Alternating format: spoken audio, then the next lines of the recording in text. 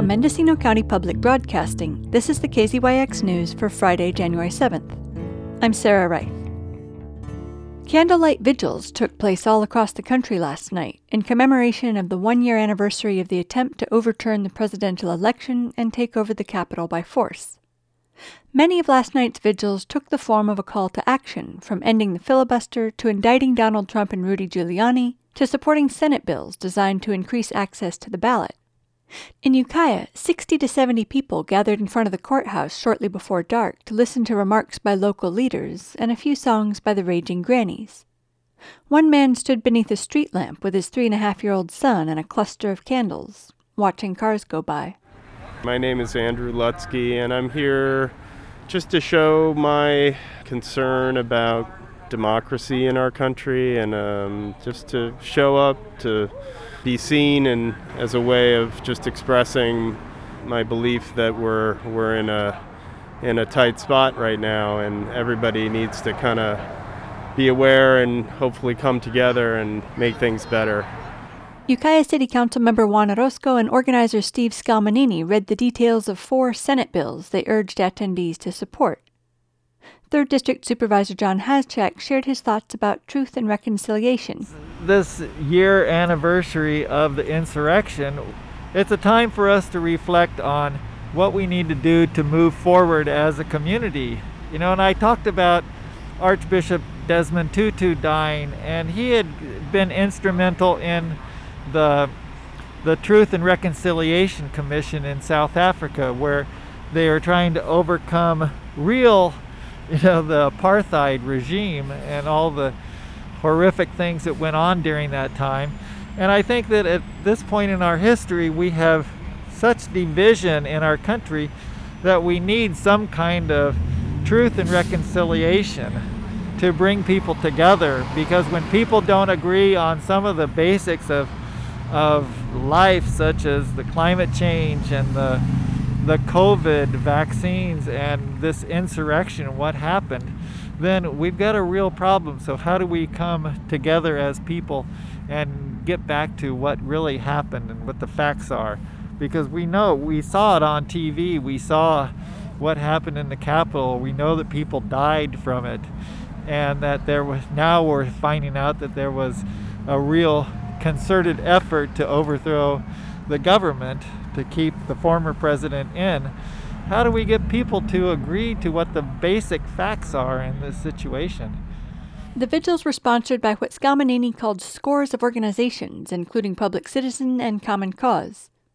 He said the initial goal was to have 150 vigils across the country, but that the numbers swelled to about 300. Seemed to go fine, had about 60 people and many new faces, which I was hoping for. And it kind of turned into less of a memorial of what happened a year ago and more into a call of action to get the vote out. And it got really specific. Can you talk a little bit about the call to action to get out the vote? Well, yes. It was a remembrance of the frightening event from a year ago, but also a call to action to support the bills in Congress, particularly in the Senate, that will prevent this from happening again and empower voters to have their votes fully counted, unlike what has been pushed in the last year with the big lie that we've all heard about on the news. And it's just the losing candidate from a year ago will not acknowledge that he lost, and yet the evidence is overwhelming.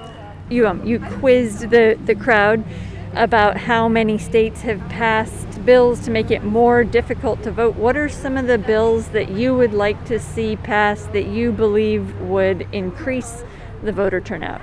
The top of the list for me is a trend that we have here in the state and that we're all familiar with here in Mendocino County, and that's mail-in voting.